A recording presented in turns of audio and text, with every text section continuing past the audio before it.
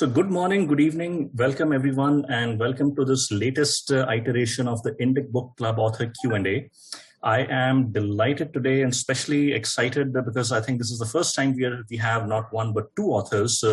Both have written the same book, and the book is In the Footsteps of Rama, Travels with the Ramayana, and it's been written by Vikrant Pandey and Nilesh Kulkarni, and both of them I can tell you, let's talk a little bit about the authors before I get into the book and all. So Vikrant Pandey has translated 12 Marathi bestsellers into English, and his translation of Girish Kuber's book Tatayan the Tatas, How a Family Built a Business and a Nation, won the prestigious Gaj Capital Best Business Book Award in 2019. He's a graduate of IIM Bangalore, and I just learned 2 years back, he moved to being a full-time writer. So that's one reason that at least I am envious of. Nilesh Kulkarni is an entrepreneur who has been running his own company for over 35 years. He's a theater and voiceover artist with over 50 years of experience, an avid reader and traveler. He's also a poet, a cricket commentator, and a public speaking coach. He lives in Delhi with his artist wife. And again, I learned a very short while back that he's, even though he's, from his surname, you would have gathered he is a Maharashtrian, but he was born and brought up, to use a phrase, and has lived almost all his life in Delhi. So there is at least already some connection that I have with both of the authors in a very tenuous way.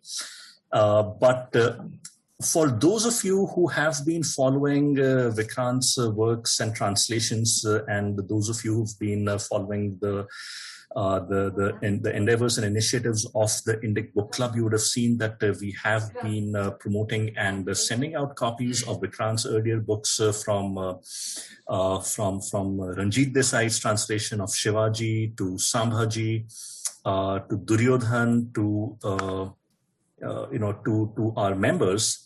And when Vikrant reached out and said that, he and Nilesh had co-authored a book, not a translation, but a book, and that too in the footsteps of Rama, I was very, very excited to not only get a copy of the book, read it, but also have a chance to talk with the both of them. The book is, how to put it? It is an ideal companion to have not only when you're reading the Ramayana, whether it is a Valmiki Ramayana, the Kamban Ramayana, the Goswami Tulsidas Ramcharitmanas, or any other version, but also if you happen to go to any of those places in India or even outside of India to Sri Lanka, for example, this is an ideal companion to have because it not only is a travelogue of sorts of the two authors as they went and they started their journey in Ayodhya and they ended back in Ayodhya. But it also intersperses this travelogue with small snippets and stories from the various versions of the Ramayana that tie in the story, the legend, what people generally associate with those places. So a very warm welcome to you both, Vikrant and Nilesh. A pleasure. Thank you. So I'll start off with a very basic, obvious question. What was the inspiration for getting on this journey? How long did it take? And yes, let's start with that. And yes. So, I was intrigued when I myself realized that the number of places which are mentioned in Ramayana, say Chitrakoot or Kishkinda or Panchavati, most people would not be able to point them on the map and say, this is where Chitrakoot is. Is it in MP or UP? That's a question people ask. They know somewhere it is in North India. Most people don't know that Kishkinda is what people know as Hampi. Hampi has become so popular World Heritage Site, but nobody knows that Kishkinda is just next to Hampi. So that was the starting point when I bounced off this idea with Nilesh. And we both were very curious that this is something which has been in our consciousness for thousands of years. Somewhere we have forgotten the trail while we know the basic story of Ramayana. And that really started our curiosity. And we took our first step by going to Chitrakoot, and probably Nilesh can talk about how we actually decided to write the book. Fascinating. One Nilesh. comment on this, Avina, taking it forward from where you said it was a travelogue, and for just an odd beat, I found you kind of wavering between what to call it. So the right term for it, which was coined by Vikrant and me, is mytho travelogue. So that's the term we prefer to use for it. Of course, we strongly believe that the Ramayana is not a mythology thing. It is a itihas. It is actually something which has actually happened. But then this is the genre within which we have written the book, and we plan 2 more books of a similar category in the days to come.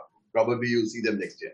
Well, anyway, yes. And in addition to what Vikrant has said, we had also read Walking with Nanak.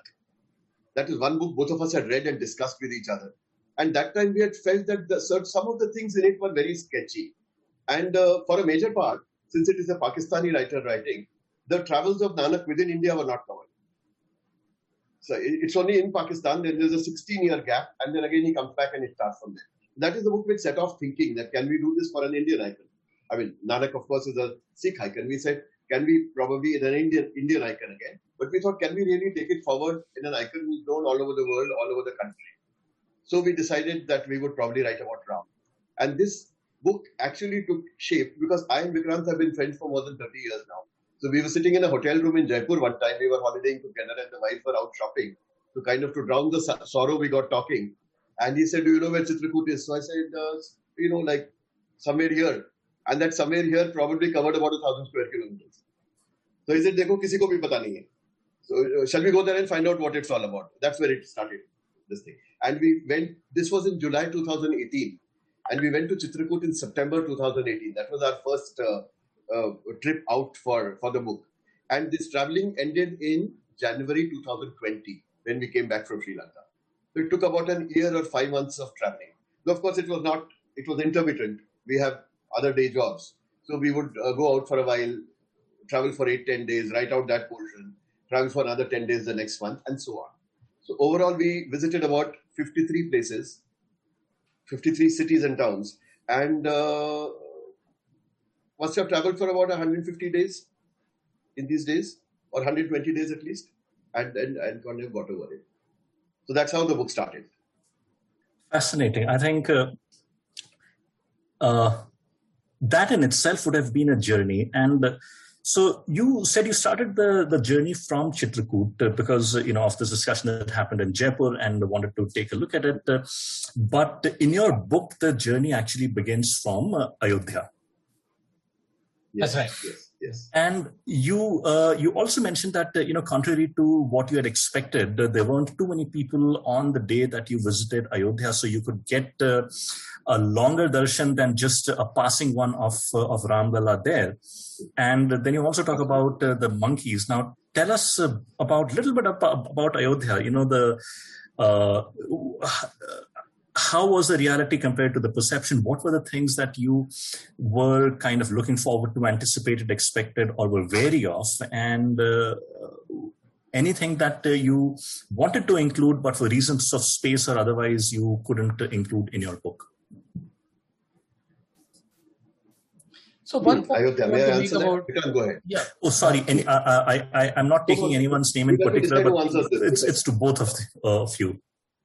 I will talk about just one point about Ayodhya, Abhinav, and it was a pleasant surprise for us that we could do the Ramlala Darshan almost without any crowd. There was literally nobody there.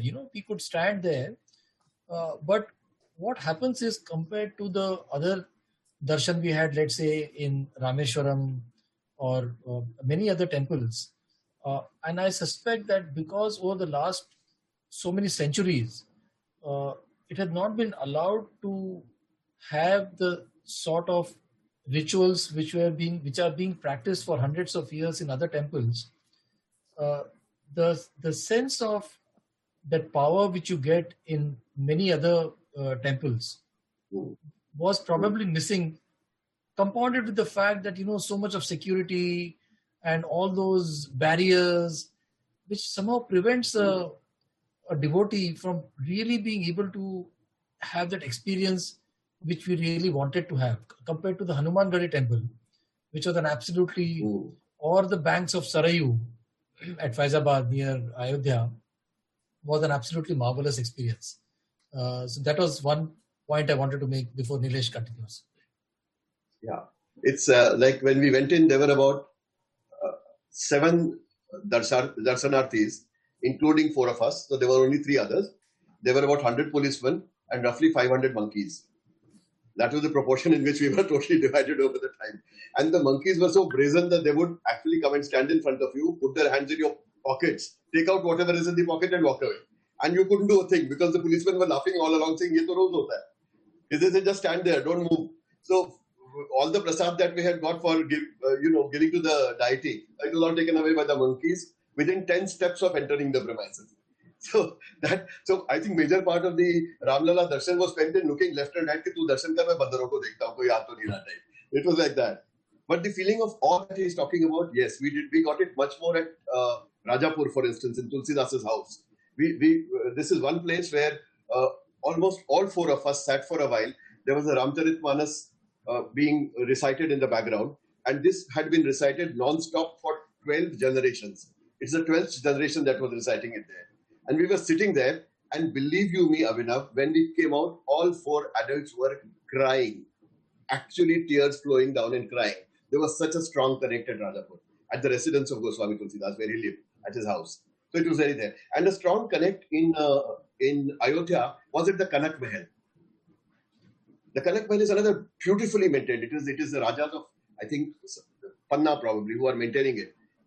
And correct, and you have a story. You have a story that you include in right at the very beginning of your book associated with Kanak Mahal, also, right? Yes. It's about Pragya Das. See, it is not directly related to the linearity of the Ramayana story, but the priest there told us that they were Ramnamis. They believed they were a sect which believes in service to Ram and Sita as a young couple. We said that whole temple is made in squares. And the innermost square is where there was a lawn, there was a garden. And in the center of the garden was where there was the jhula on which Ram and Sita sat as a couple. And then the sadhus would go and they would worship. So they considered themselves the descendants of the same servants.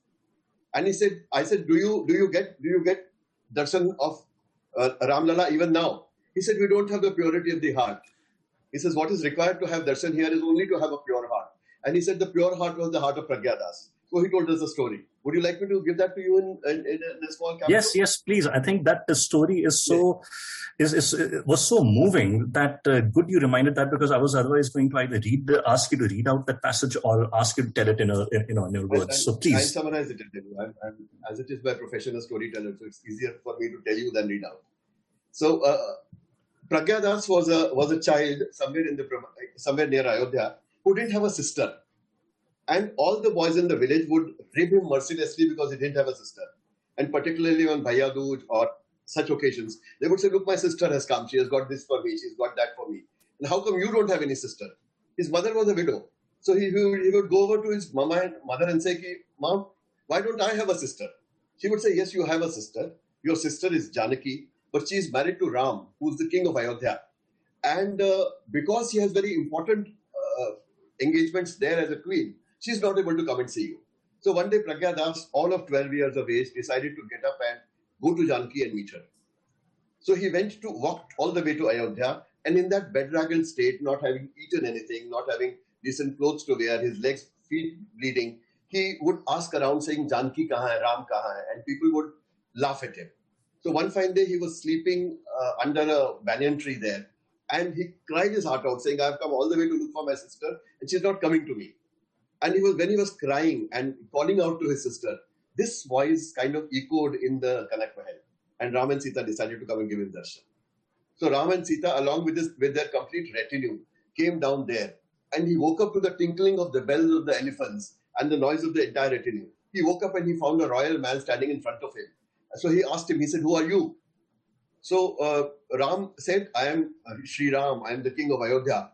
And your sister Janaki is there in the palanquin there. He said, no, that's impossible. It can't be my sister. Because which sister, on meeting a brother for the first time, sits in a palanquin and waits for him to approach her? If she was my sister, she would have come and she would have washed my feet in tears. So hearing that, Janaki burst out in tears and ran to him and grabbed his feet and actually cried her heart out. Just that purity of heart, if you have, that is when you can get darshan of Ram. Ram is there even today. Even today, you, I, Abhinav and Vikrant, we can have darshan of Ram, but we just don't have the heart for it. I was so moved by that particular story, and I was thinking that this is perhaps a curse of living in Kali Yuga, that none of us seem to possess that purity of heart. So Vikrant, you talked about Kurukshetra. I'm sorry, you talked about Chitrakoot, and I have been to Chitrakoot as a student because I lived in Madhya Pradesh for a few years, and that's how I know most people, as you rightly said, may not. Similarly, when it comes to Kurukshetra, most people associate it as a fictional, as a mythological place. Very few know that if you travel on the Grand Trunk Road, you do come after Karnal, you do come to a town called Kurukshetra, and where there are places associated with the Bhishma and the entire Mahabharata war. Yeah. The entire Mahabharata war, there's actually a place that was identified as the place where the Bhagavad Gita, Upadesh happened and all. Yes. So another site that you talked about that has blended into mythologies, so to say, not even Itihasa, is Hampi. And Hampi is a corruption of the word Pampa, which is, for the Pampa river that flowed. And if you cross the river on the other side is where you have... where you have which is associated with Lord Hanuman, and that's I think about a 500 step climb. So 5. Correct. Every step of the way. And similarly, there is another place called the Malyavant Raghunath temple on the other side of the river, where it is said that Ram and Lakshman stayed during the monsoon months because according to the vow that he had taken, he couldn't enter any kingdom, any inhabited place. And that is another place where an Akhand part of the Ramcharitmanas takes place, and it is very, very stirring and moving. Now, some of the stories that you have included in your book, you say that is not, it's not really found in, some of the stories are not found in the main recensions of the Ramayana that we know of, whether it is, the Goswami Tulsidas or the Valmiki Ramayana or the Kamban Ramayana or the Adhyatma Ramayana. So how do you decide, or how did you decide when, because you heard these stories from the people who were there, how much of editing would you say, editorializing would you say you ended up doing, if any?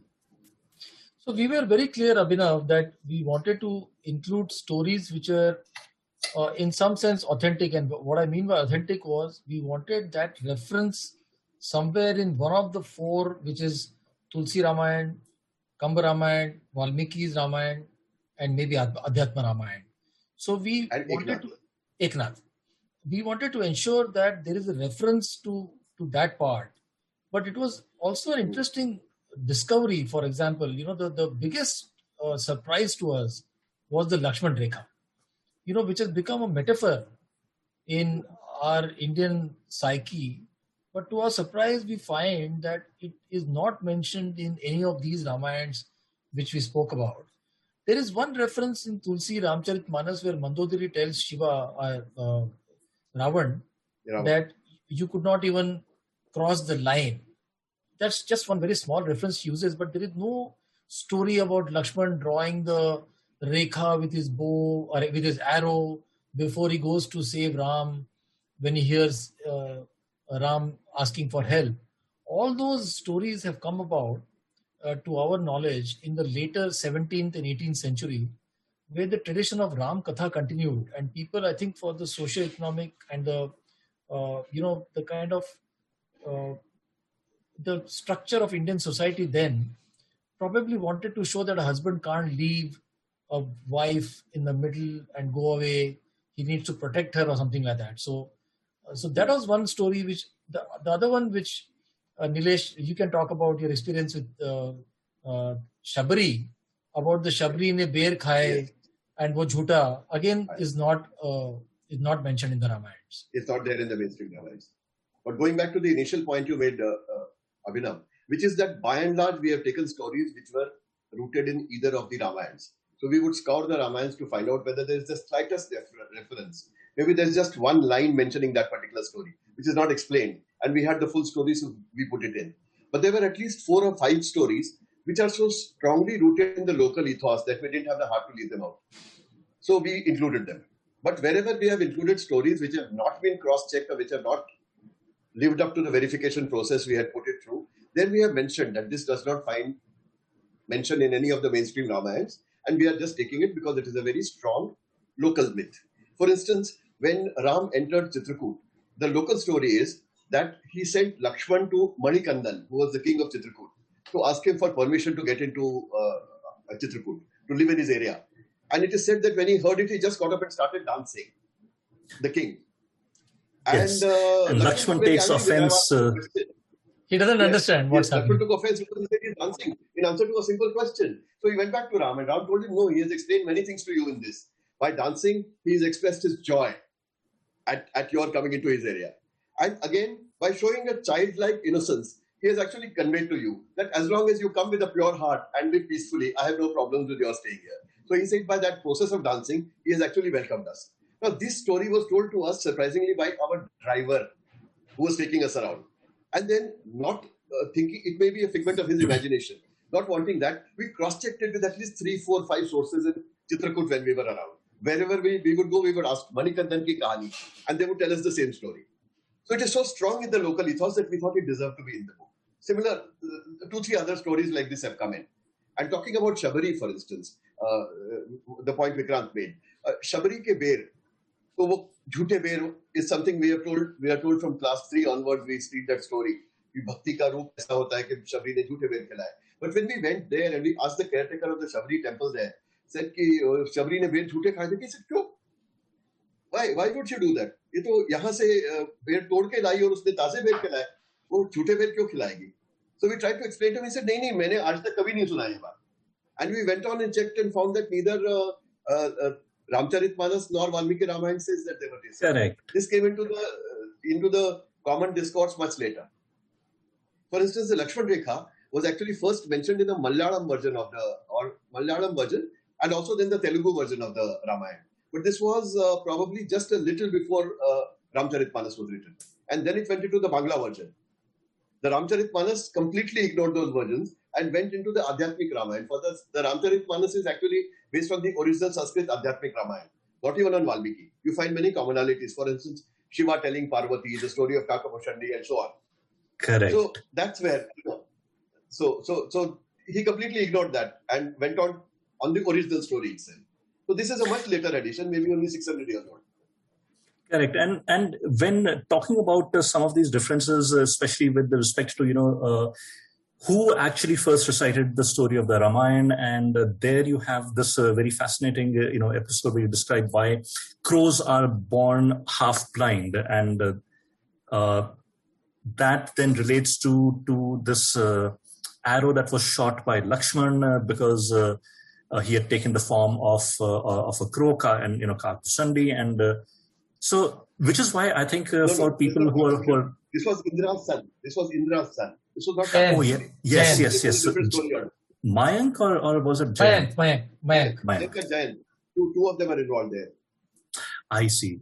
So, which is why I said at the very beginning that this is a fascinating book to have, not only if you're reading the Ramayana to see what the legends and the stories and the itihas are associated with those places, but also if you happen to go to any of those 53 places associated with the Ramayana that you covered in your book. I think this is a fascinating companion to take.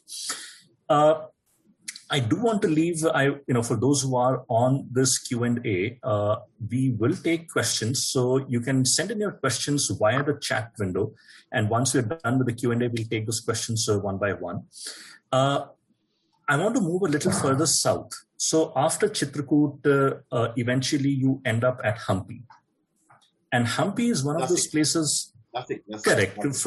But eventually then you find your way to Hampi. Correct. Now, Hampi is a place that has multiple associations of history, and then going back to, even earlier times. Most people recognize it as the capital of the Vijayanagar Empire, but few know that it also has association with the Ramayana, and this is one of the places where, as Sita was being carried away by Ravan, and she dropped a few of her trinkets, they fell on the barren, rocks and all. So, my experiences when I went to Hampi the first time, that was almost 10 years back, and it struck me that the description of the barren place and where Sugriv and Hanuman was sitting on the rocks, and then they saw this the jewelry of Sita Mata fall. I said, that is so evocative. How could someone have written about it without knowing about the place? So tell us a little bit about your experiences of Hampi, and you have this very interesting anecdote with the driver who tells you he knows Hindi, English, and all. So please, if you may. Yes, this was a driver who understood every language on earth as long as it concerned him. But you ask him anything about the places that are related, he would say, no Hindi, no English, immediately. That was the standard response.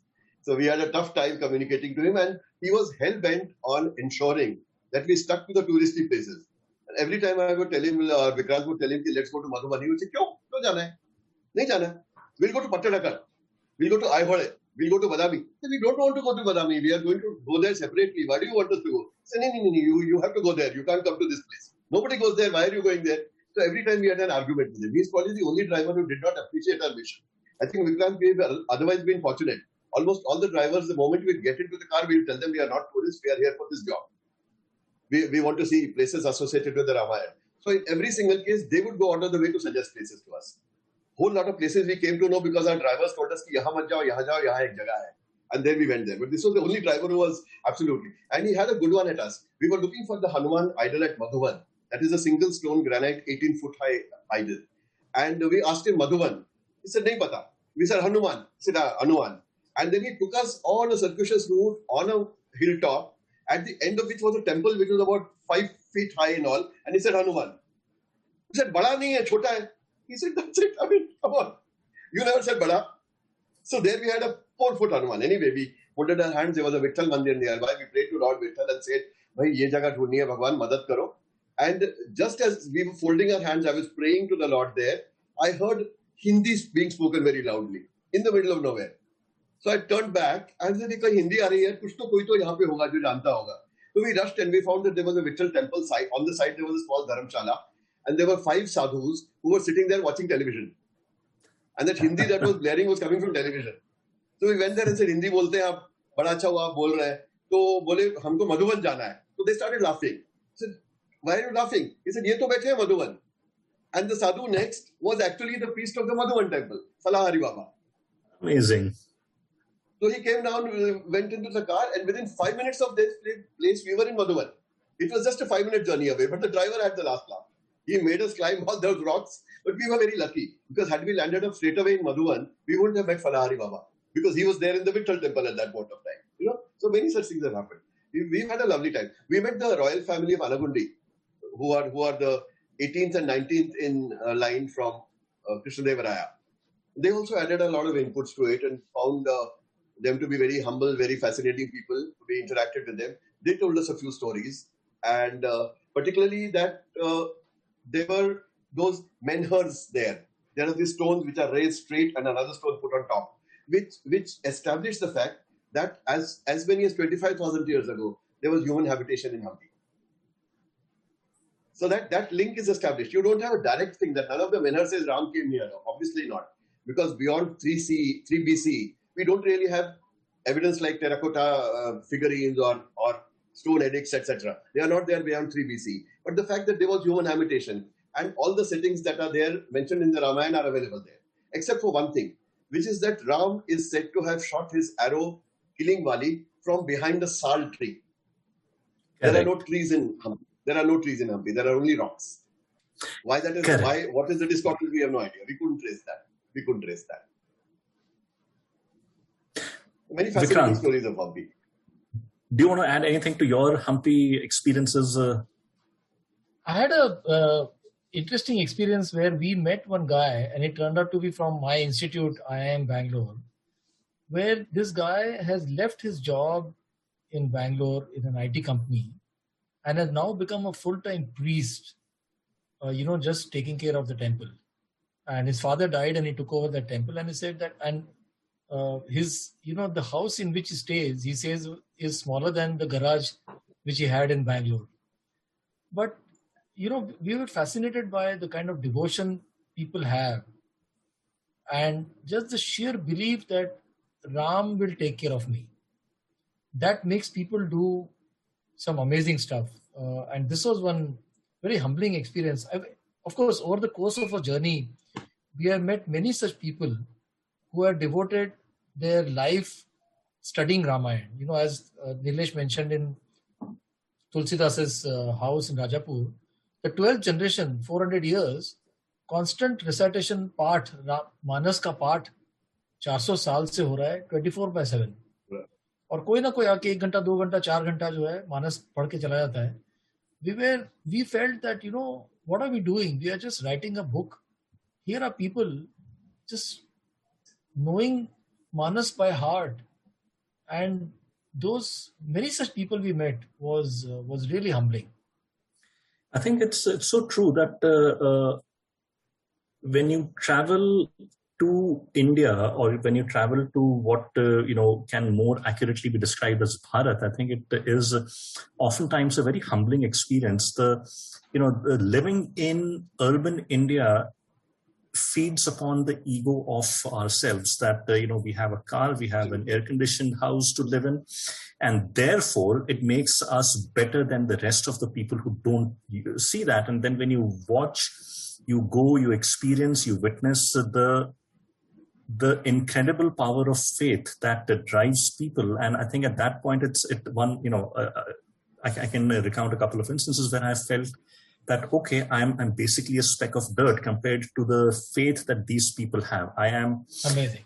So I can only imagine over the course of your travels, this would have been such an illuminating experience also. Nilesh, you wanted to say something? Yes, I wanted to add to the story about the IIM Bangalore friend we met in the Hanuman temple, the Hanuman Janmasthal. He's the head priest of there. Name is Panindranath. I spoke to him even day before yesterday. Now, as a corporate or as a management graduate, most of the times we are fighting our own insecurities. What will happen to my career? What if I don't meet my target? What happens if the boss gets displeased? 1,000 things, 1,000 parameters we are trying to balance. In this particular case, we asked him, I said, you are a management graduate, you had such a flourishing career. Here you are sitting in a small 2-room house. First thing he said, what do you feel? And aren't you insecure? First thing he said is, I was sitting there in Ahmedabad in a huge penthouse with a garage much larger than my current house. But there I used to come home, get drunk, and I was unhappy. I'd fight with my mother. Today I come back after puja, I sit with my mother and talk to her. I'm very, very happy and satisfied. He said, I wouldn't trade this for anything else. Second, we asked him about the insecurities, and his immediate comment was, why should I worry? The Lord called me here. The Lord is going to take care of me. Now, Amazing. It's a takeaway. It's so humbling. He said, this is not my problem. It is the Lord's problem. He called me. It's his job to take care of me. It's not my problem to worry about what is going to happen to me. The day he wants me to go, I'll go. If he wants me to stay, I'll stay. Nobody can move me. Now, look at the faith. Look at the faith behind that. That is humbling. And this we have seen across the entire journey. Amazing. There must be scores of people who have said this. Okay, so next question that I have is that, traveling within India is an experience, is an adventure in itself, but it can, for all practical purposes, if you want to go to Hampi also, it doesn't require as much planning as opposed to, say, when you went to Sri Lanka, right? So you cannot say that if we don't find something the first time, we can always go back to Sri Lanka. It's a slightly more involved experience in terms of logistics and everything. How did you go about, getting to Sri Lanka? How did you figure out that these are the things you want to go to?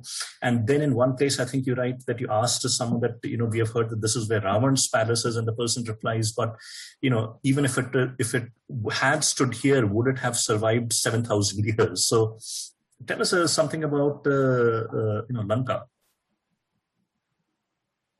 Vikas, your call. Lanka is your favorite place. So, Abhinav, one thing which really surprised us and we were very happy was that except for that driver who in Hampi, all people, the drivers especially took a lot of pride in saying that this is my place and I shall show you about, so for 10 days in Sri Lanka, we had one driver in a beautiful Mercedes big van where 6 of us were traveling. And Suresh, the driver, was extremely passionate about taking us to all the places he believed. And through our tour operator, we had explained to our tour operator the purpose of a visit. So he had planned the entire itinerary, keeping the local information in mind. So we didn't go by a Google search or looking at some internet sites to tell us. We had asked the local tour operator that, look, this is, and the Ramayana Trail in Sri Lanka is a fairly popular one. I was quite actually, in a way, disappointed that in India we don't have a very organized Ramayana Trail, but in Sri Lanka they are really marketing the Ramayana Trail very, very well, and it's a very organized tour. All the places are marked, and the driver really knew where to take us. So, and of course, as we do our research, we met the local Vishwa Hindu Parishad head of Sri Lanka. And he gave us some interesting stories about Ravan. Yes. He pointed out some places also to us. Okay. Yeah. And there's one more point to be made about Sri Lanka. Abhinav, if I may. Yes, please. Sri Lanka, which is that the original Sri Lanka was much larger than the Sri Lanka we see now. How's so you that? can take it that probably, yes, because if you see all the descriptions of distances in the Valmiki Ramayana, all of them within India are absolutely accurate. How many yojanas he says, that many yojanas it is there. But in the Valmiki Ramayana, he says that Sri Lanka is 300 yojanas long and 100 yojanas wide, which means 3,900 kilometers straight and 1,300 kilometers wide. So there is no reason to think that it was not so. And the local belief is also that 9/10 of Sri Lanka is currently underwater. So almost all the major places which are associated with the Ramayana are currently underwater. So we probably have only the symbolic places there, which are not probably the places where it should have occurred. That's one of the things that we were told by Thiruchelvam, who we contacted, the Vishwa Hindu Parishad person. Interesting. And what about Rameshwaram? That connects essentially India, the Ramayana in India with the Ramayana as it then follows. And even there is something that, how to put this? So there is a place called Dhanushkodi there, which is about 15 kilometer drive. And thanks to the Prime Minister's visit a few years back, now there's a proper road. Otherwise, you had to go by jeep over sand and all. Yeah. But when Dhanushkodi as a town was destroyed because of the cyclone that took place, I think about more than about 60 years back, even one of the holy spots where people use, because the word Dhanushkodi itself means this is where Lord Ram broke his bow after returning, and this was also where he did puja to atone for the sin of killing, for Brahmahatya, because he had killed Ravan. So that spot also moved from Dhanushkodi to somewhere close to the Rameshwar temple. But in your travel to Rameshwaram, anything that, because there's several, about 5-6 temples at least that are associated with the Ramayana there. Share anything interesting that you have from your travels to Rameshwaram. First and foremost, the most of the people, if you ask them where the Ram Setu starts from, they say Dhanushkodi. That's not correct. It actually starts from a place called Setukarai. Because Dhanushkodi, Rameshwaram is an island. So is Dhanushkodi part of that island itself. So in Rama's time, there was no bridge. How would they have crossed over to that side? They had to make a bridge to cross the sea to get across to Dhanushkodi. So it started at a place called Setukarai. From Setukarai to Dhanushkodi, and from Dhanushkodi to Talaimanar. That is how the bridge was built. So it didn't start over there. One. Secondly, this oft-heard story that Ram actually, after killing Ravan, atoned for the sin. This is not there in Valmiki. He did not actually stop there. when they were going in the Pushpak Viman, Ram and only pointed out the various places in Rameshwaram to Sita Maya. And he said, यहाँ पे हमने शिवलिंग स्थापित किया था, यहाँ पे हमारी army आई थी, यहाँ पे मैंने कुआं खोदा था जहाँ से पानी मिला था. So he didn't stop there. The first stop was at Hampi. The second stop was in Allahabad for Prayagraj for darshan of Rishi Bharadwaj. And the third stop was at Nandigram, where he met Bharat. So he did not stop at Rameshwaram as per the Valmiki Ramayana. But then there are as many versions as there are Ramayana. There are different stories which are internalized on the basis of local folklore. So other Ramayans say that he stopped there. But then in this case, the Shivalinga was established at the Rameshwaram temple before he went to Sri Lanka to seek the blessings of Lord Shiva. Yes. That is where the story of Hanuman is, that he had asked Hanuman to get the Shivaling, and while he got delayed, Ram made a Shivaling of sand, and Hanuman was very upset. So Ram said, okay, you destroy this Shivaling and then we'll use yours. And as it were, Hanuman could not just even move the sand Shivaling, and he fell. He realized the power of, after all, Ram being Vishnu. And that Shivaling, but Ram said that your Shivaling will be first worshipped before people worship this Shivaling. Yes. So beautiful. Again, Abhinav, we were so lucky that in the entire Ranganath Swami temple, we are standing literally 4 of us and having a darshan without any crowd. Otherwise, that temple is hundreds of people. People push you and you can't stay for more than probably 1 or 2 minutes. We could spend half an hour literally standing there. There was no crowd at all. I just couldn't believe that. Time did you go there? Because, every time we have gone to the Rameshwar temple, we have, I think the first time we were at the temple at 6 a.m. The second time we were at the temple at 5 a.m. The 5 a.m. there were less people, but nowhere as few as what you mentioned, that, just a handful of people. So perhaps the next time we go to Rameshwaram, we'll follow your advice. Go with us. Anytime. So I want to take a pause here, and I'll take a few questions that have come in from our attendees. So there is one from Gaurav Kumar who says that thank you. So thank you, Indic Book Club, for sending me this beautiful book. I thoroughly enjoyed it. It was a travel worth reading. So thank you so much, Gaurav, for acknowledging that. And again, I would request, and I'll do this as a public service announcement. So thank you, everyone who get copies of books from Indic Book Club. When you do, please do make it a point to tweet about it, put it on Facebook, and do write a review. You don't have to write a review that is 1,000 words long. You can write a 200, 300 word review, put it up on your blog if you so want, but definitely also write and put a small review on Goodreads and Amazon, because that is the place where even if people don't make decisions on even if people decide not to buy the book from Amazon, but they buy it from elsewhere, the fact is that these reviews do serve as they help in the decision-making process. So please do that. So thank you, Gaurav.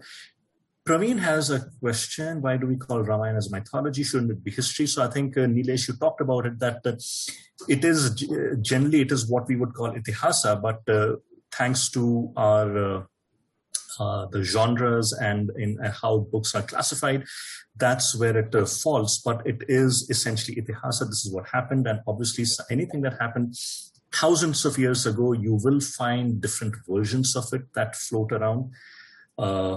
So now Gaurav has one more question. He says that in the book, the authors mentioned about a village in Uttarakhand where Lord Hanuman is not worshipped because he took a part of the mountain containing Sanjeevani to save Lakshman. How about the people of Sri Lanka? Do they have similar sentiments for Rama as he killed their king? Vikrant, all yours. Yeah, so we did ask this question to the VHP head as well, and to many people.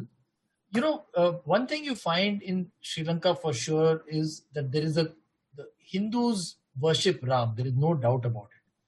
But Ravan also is considered as a very intelligent and somebody who was very knowledgeable. Clearly, he's not seen as a kind of villain which might be portrayed in India to that extent. But we were surprised that he's not worshipped in Sri Lanka. There is no Ravan temple which is worshipping. Yeah, right up north. We could not go there because of the LTT problems, which even continue today. So our driver mentioned that those places, while you're okay to go, it is kind of avoidable. In fact, he also told us not to speak in Tamil because there are always these political forces at work. But yes, Ravan, I think is seen in Sri Lanka as a king, as somebody who was who made a mistake. Interesting. Yeah. There was just one place. There was near the Sita Elia temple.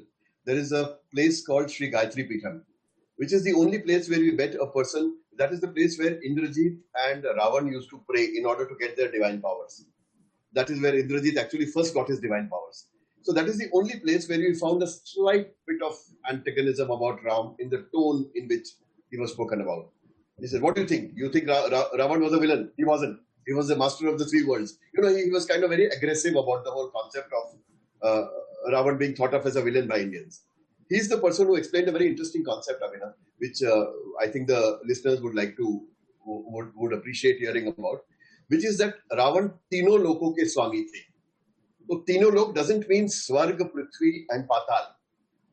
Actually, anything north of Himalayas was probably considered Swargalok.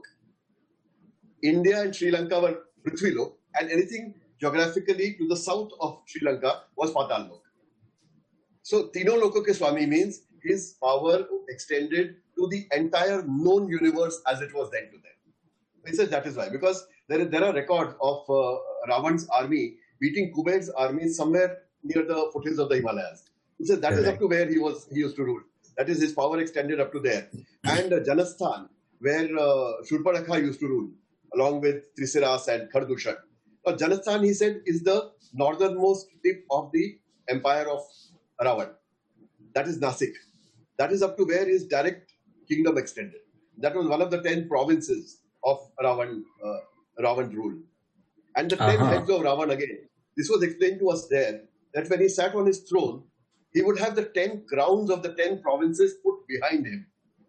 So if you looked at him, it seemed as if he was here and there were 10 heads on 10 sides. That is the concept of the 10 heads of Ravan, besides the other explanations which have otherwise been given. This is a novel concept which we learned only in that Lanka Tirwar temple there. So that's the only place. Otherwise, as far as worship of Ravan is concerned, I take pleasure in shocking people by saying that Ravan is actually worshipped in Noida near Delhi. Sector 56, Noida, is a place where there is a Ravan temple, because that is where that is the village in which Ravan was born. So there's a regular Ravan temple where there's a regular Ravan Aarti Subesham, and there is Prasad given out in Ravan's name. So the closest temple to Ravan is very close to Delhi. I'm almost tempted to say, Nilesh, that perhaps Delhi is a fitting place for someone like Ravan to be mentioned, but let's not. I would take strong objection to it. I was born and brought up in Delhi, and I'm a staunch Delhiite. I would take strong objection to it. I would have said the Lutyens part. Let's narrow the scope of Delhi down to, I think, Lutyens, where it's only fitting that Ravan should be worshipped. But let's leave that aside.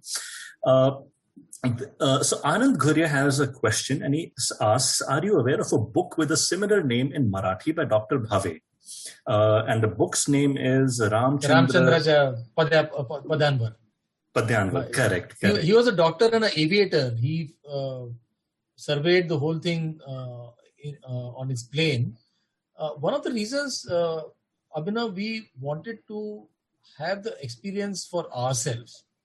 So while we read all the Ramayans, 5 or 6, which you mentioned in great detail, but the other experiences we wanted to do it ourselves rather than get colored by.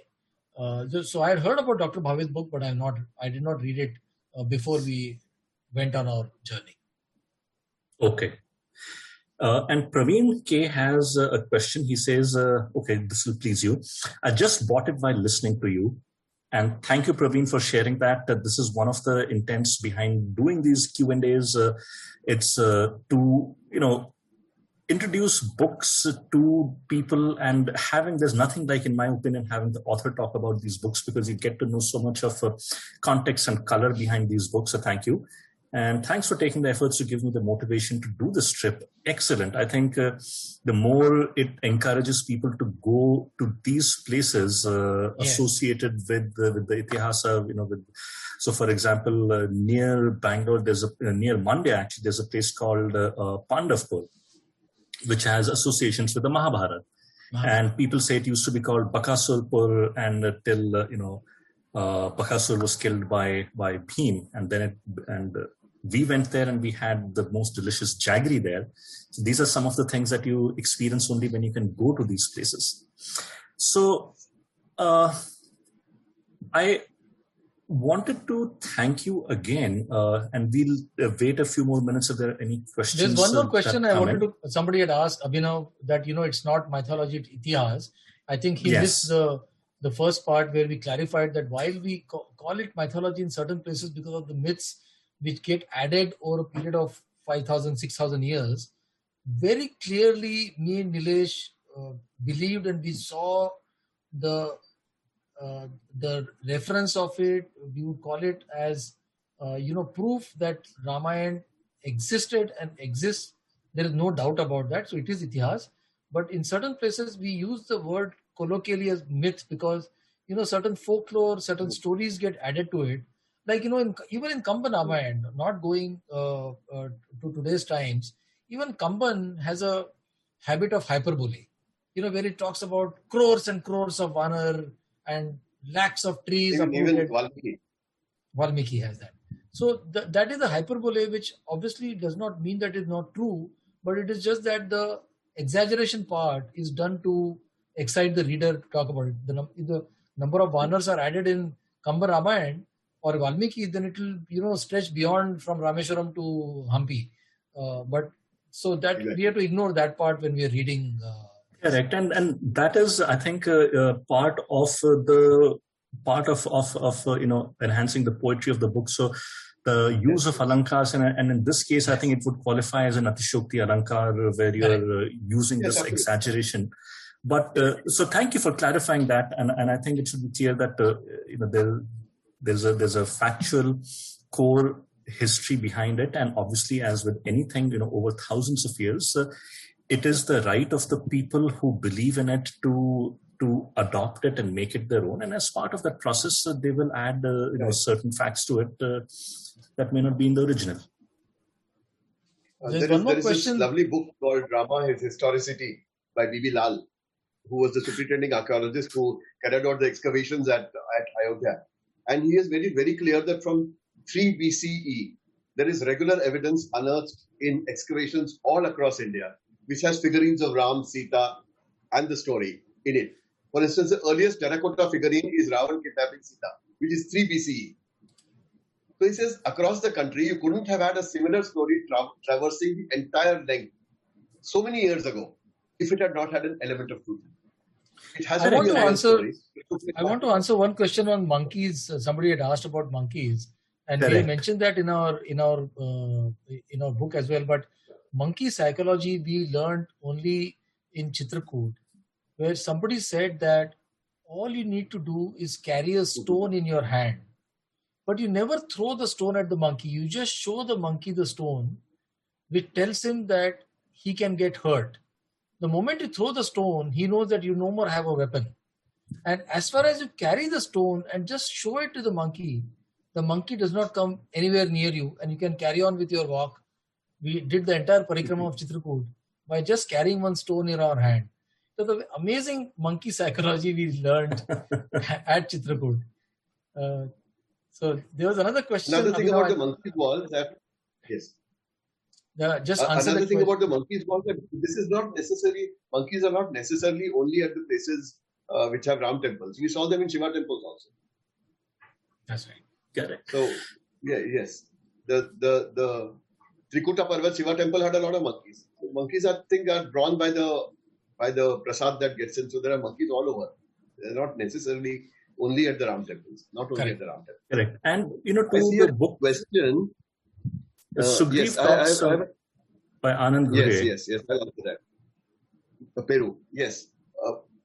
The reason why Ram was directed to go to Sugriv and talk to him one of the prime reasons was that Sugriv was one of the most learned people in the field of geography of the world as it existed at that point in time. He had the maximum knowledge about geography. So it was thought that if there was anybody who could scour the directions and tell people where to go to look for Sita Maiya, Sugriv was the person. So Sugriv had a lot of knowledge of geography. So if Sugriv talked about Peru, for instance, it is quite possible, quite logical, because Sugriv was essentially a geography expert, besides being a extremely learned and educated and well-read person. Again, another issue, similar thing was that there have been huge idols of Vanars, similar to Sugriv and Hanuman, which have been unearthed in excavations in Peru. That's a fascinating connection. You don't quite know what. There is a connection. You don't know what that connection is. Divya Mahajan has a question. She says that thank you, authors and Indic Book Club, for sending me such a beautiful and meticulous work. Thank you, Divya, for acknowledging that. And her question is, are you planning something on the lines of Pandava Vanvas?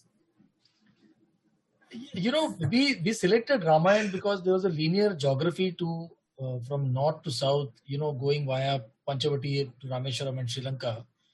But while we are not talking about it right now, there is another fascinating journey which in India people have been doing for many, many centuries. And that's one of our projects.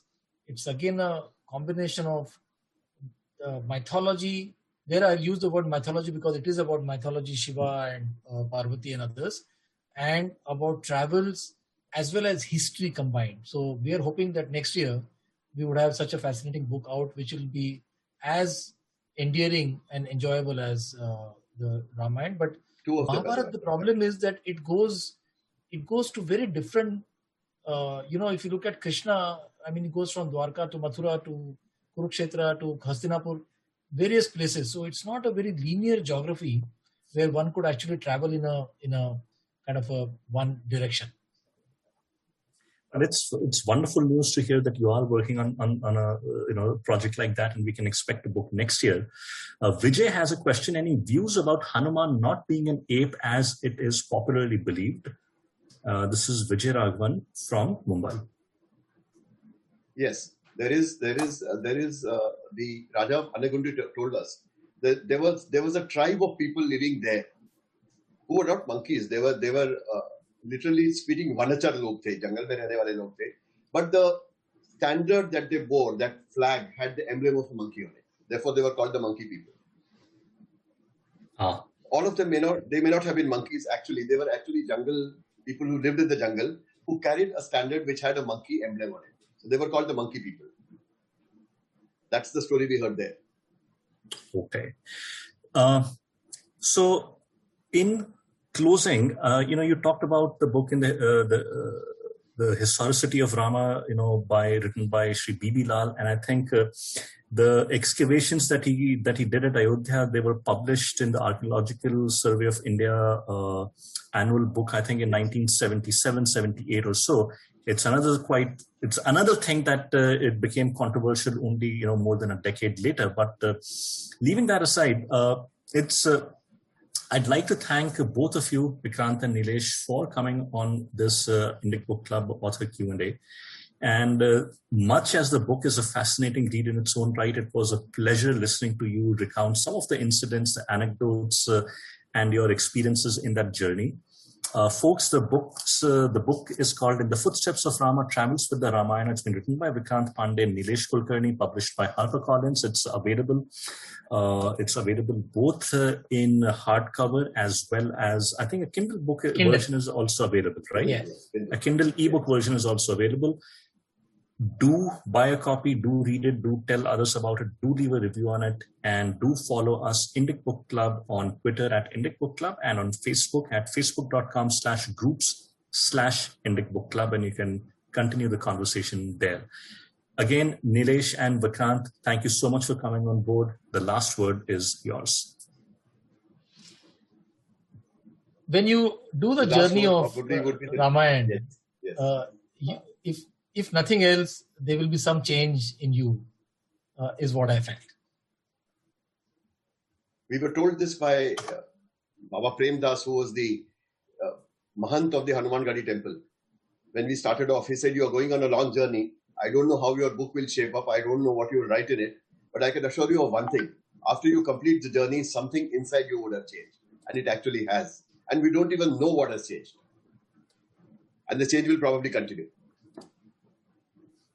Excellent. Thank you so much again. And folks, we will put this up on YouTube, the video, in a few days. Thank you again. Thank you, Abhinav. Thank you. Bye-bye. Thank you so much.